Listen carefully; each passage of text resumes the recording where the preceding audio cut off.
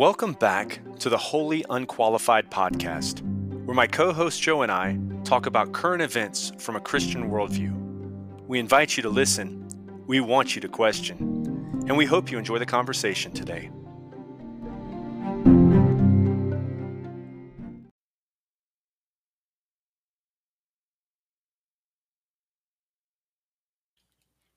Hey, how's it going, Shane? Good, Joe. How are you? I'm doing well. I'm doing really well. I have what I would consider to be, I guess you could say, monumental news. I think it's monumental. Monumental. Yeah. That sounds pretty significant, man. I will tell you, the only way I know how to tell this story is from the beginning. I hope that's all right. Yeah, tell me. Okay, so here's the deal. My father had a heart attack when I was very young. The doctors basically said, we were living in Connecticut at the time. And the cardiologist told my dad, you need to move somewhere in a warmer climate, with your heart condition and so forth. You got to get out of this cold weather. And so we moved from Connecticut to Florida in 1970, late 78, the beginning of 1979. Mm-hmm. And he passed away soon after that, but that's not exactly relevant to the story yet.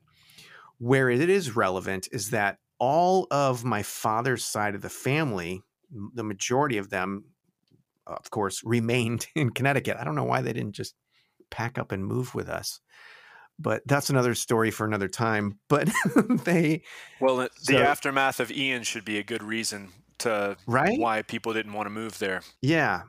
So they all remained in Connecticut, and as often happens, you lose touch with people. And so when my father passed away, I was very young, and it had just gotten to the point where we would visit them on vacations, which became more and more infrequent throughout my teenage years. And of course, we'd still get birthday cards and Christmas cards, that kind of thing. But then as I got out of high school, went to college, over time, more and more family members that I just lost contact with. And so, strange thing, about a month ago, I would say, I just started, because where I am now in my life, I would say I'm not really in contact with a lot of family members. And I started feeling like I wasn't really happy with the idea that I didn't have much family left. And I started to feel that. And I started to feel like, well, first of all, I don't know where they could be.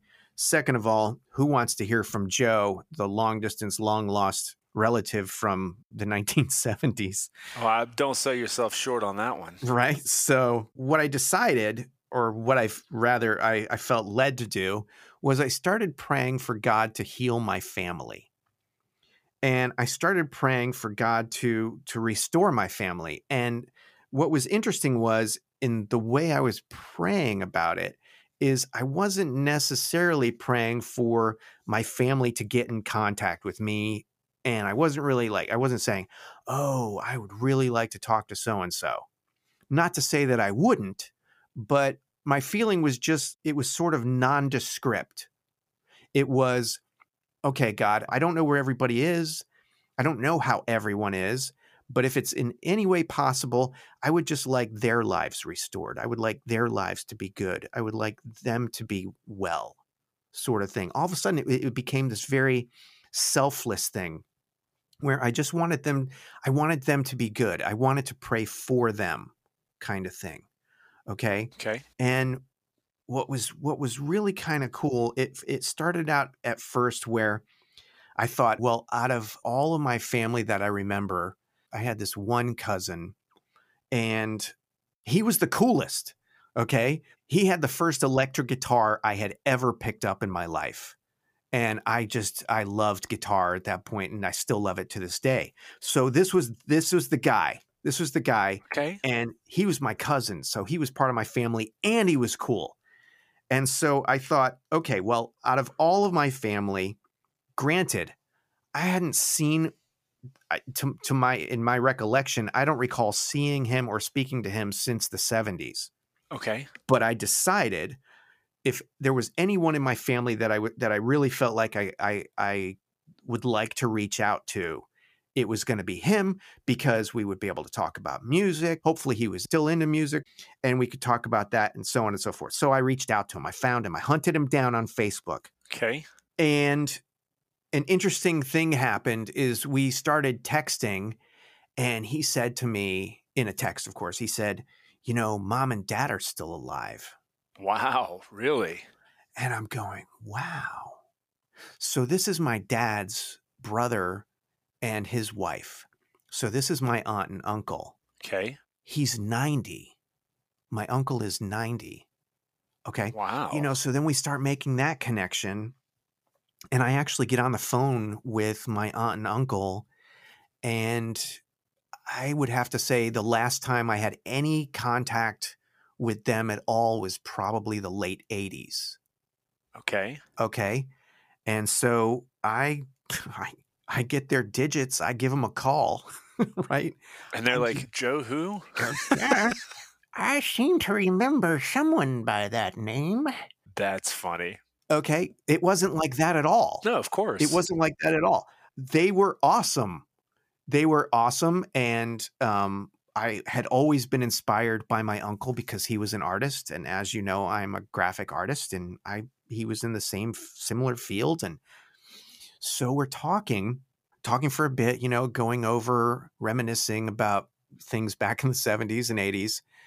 And they said to me, we're sorry, we're going to have to cut this conversation short. And the reason is because you're boring us to death. The reason they had to cut this conversation short is because they had a gig. Gig at 90?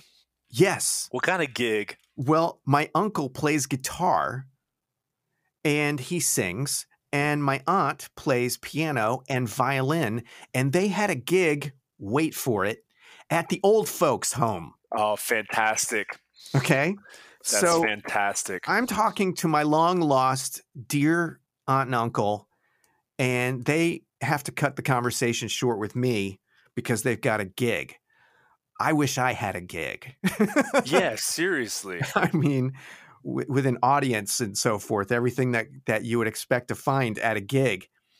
And so this sort of spurred this, okay, you know what? It's this feeling that I had where I said within myself, I said, you know what? I've had it. I'm going to take the first step, as it were, and I'm going to find the rest of my family. And I'm going to say it this way, but I'm also going to, there's going to be a tag at the end of it. Okay. Okay. My mother was my father's second marriage. Okay. So my mother was my father's second wife. My father's first marriage, his first wife, he had 3 children. Okay. Wait, really? Yeah.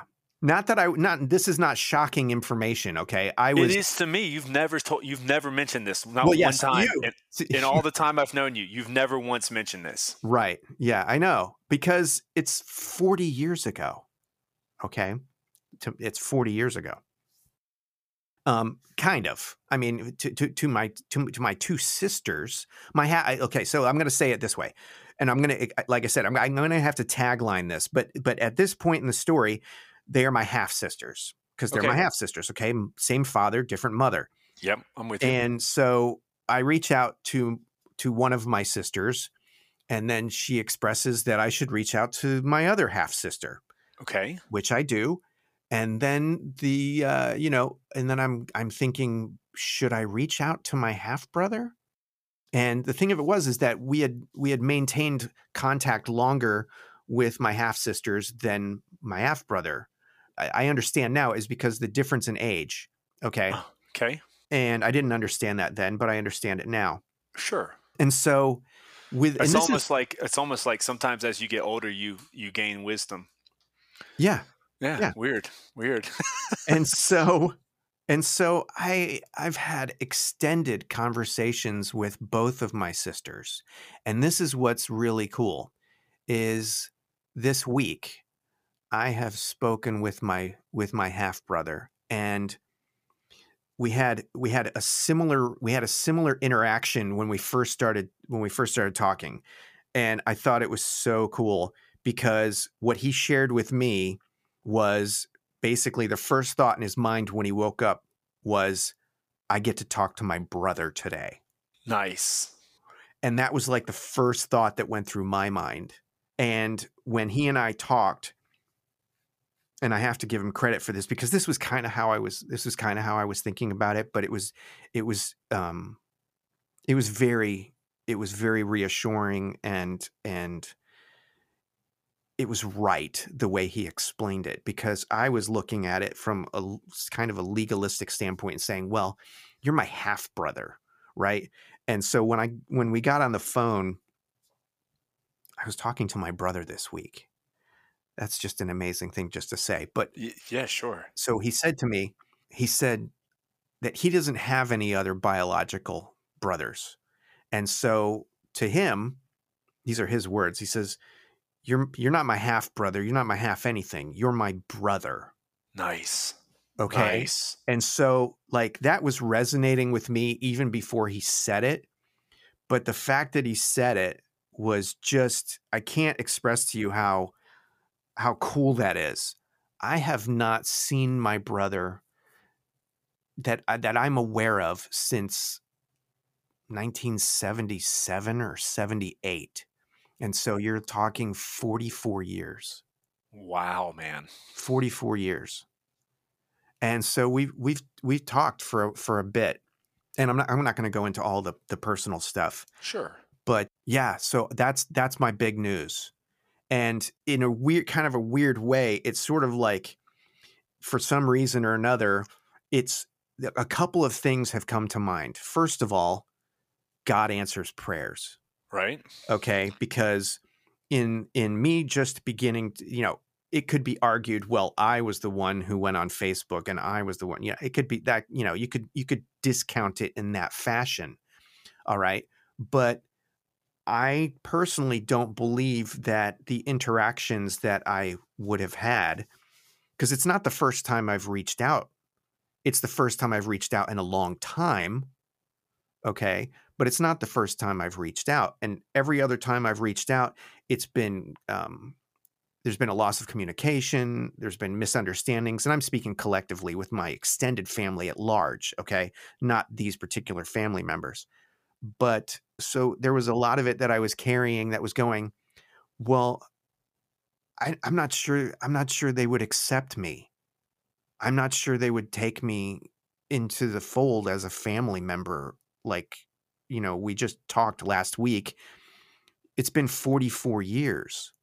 Why would they even accept me into their family? And so like I was thinking about this and I'm actively praying for them because now I know what's going on with their lives. And now I can see where I want to pray for God to heal them and restore them with all of us, each other. Like, I just want like the big happy, not to suggest that there's anything wrong, but simply to say that we're all in different places in our lives. And I can see that I want the big happy family thing. I've never had that. Maybe it's just where I am in my life right now, but I can see that I want to be connected with them now. But the sideline thing, and this is the thing that's really like blown up in my mind, Okay. is the prodigal son. And in this analogy, I'm the prodigal son and I'm reaching out back home. I'm reaching back out to my long lost family. And I'm wondering if they're going to accept me. And I'm wondering what sort of interactions or what sort of conversations we may have, and whether they're going to be conversations that make me feel comfortable, whether they're going to be conversations that make me feel judged in any way. Mm-hmm. And I got to say, man, all of them, thank God. And I am grateful for each one of them for the way that they have embraced the relationship after all these years. Man, it's just fantastic. I mean, it's a fantastic story, and I wonder how many people are out there listening that have a similar situation. Maybe not in terms of the specifics, but in terms of there's somebody that they want to reach out to, somebody they care about, somebody that they want to be part of their life. And the only thing holding them back is wondering whether or not they'd be accepted. Growing up as a musician, I had long hair and I was the rocker. Yeah. And so I carried that as though it was something that they wouldn't accept about me. Mm-hmm. But turns out all of that stuff was in my head. Yeah. Most of the time it is. There are certainly occasionally there are things about us that might rub somebody the wrong way, but for the most part, man, everything that you're thinking about yourself, what changed in this particular, what was the big thing? You stepped outside of yourself. You started thinking about others. How many, and not just relegated to Christianity, but how many places around the world is that the advice? Don't think so much about yourself. Think about the others. Yeah. And think about the collective, let's say. I don't mean collective and socialism. I'm just saying, like, think about your family, your tribe, whatever you want to call it. And yeah, man, I mean, people love to connect. I mean, there are very, very few people that I've ever met. And there's a couple, but by and large, most everybody I've ever met, they're just dying to connect with other people. They don't want to be alone. They don't want to be, we're not built that way, man. We're supposed to be a part of a group, a family, a tribe. That's how we're built. We don't function well on our own. So I've got a family, man. I've had family, of course, but it's like I've gotten my family back. It's wild. That's awesome, man. That's awesome. So there are a couple of things about that, I want to touch on. Okay. And you kind of said it about how you gave all the credit to God. And you're like, you could say I had to reach out on Facebook and do all those things, but you give the credit to God. I've talked about this before with you for sure. I probably mentioned on the podcast, but the old sort of saying, you could crystallize it as basically, pray as if everything depends on God, but work as if everything depends on you. And that's what you did. You prayed about it as if the only way it could work was God, but you did it, as if there was no way that connection was going to happen. And I find in my own life and most people's lives, if you let those two things work together, the results are staggering. Right on. So yeah, I'm happy for you.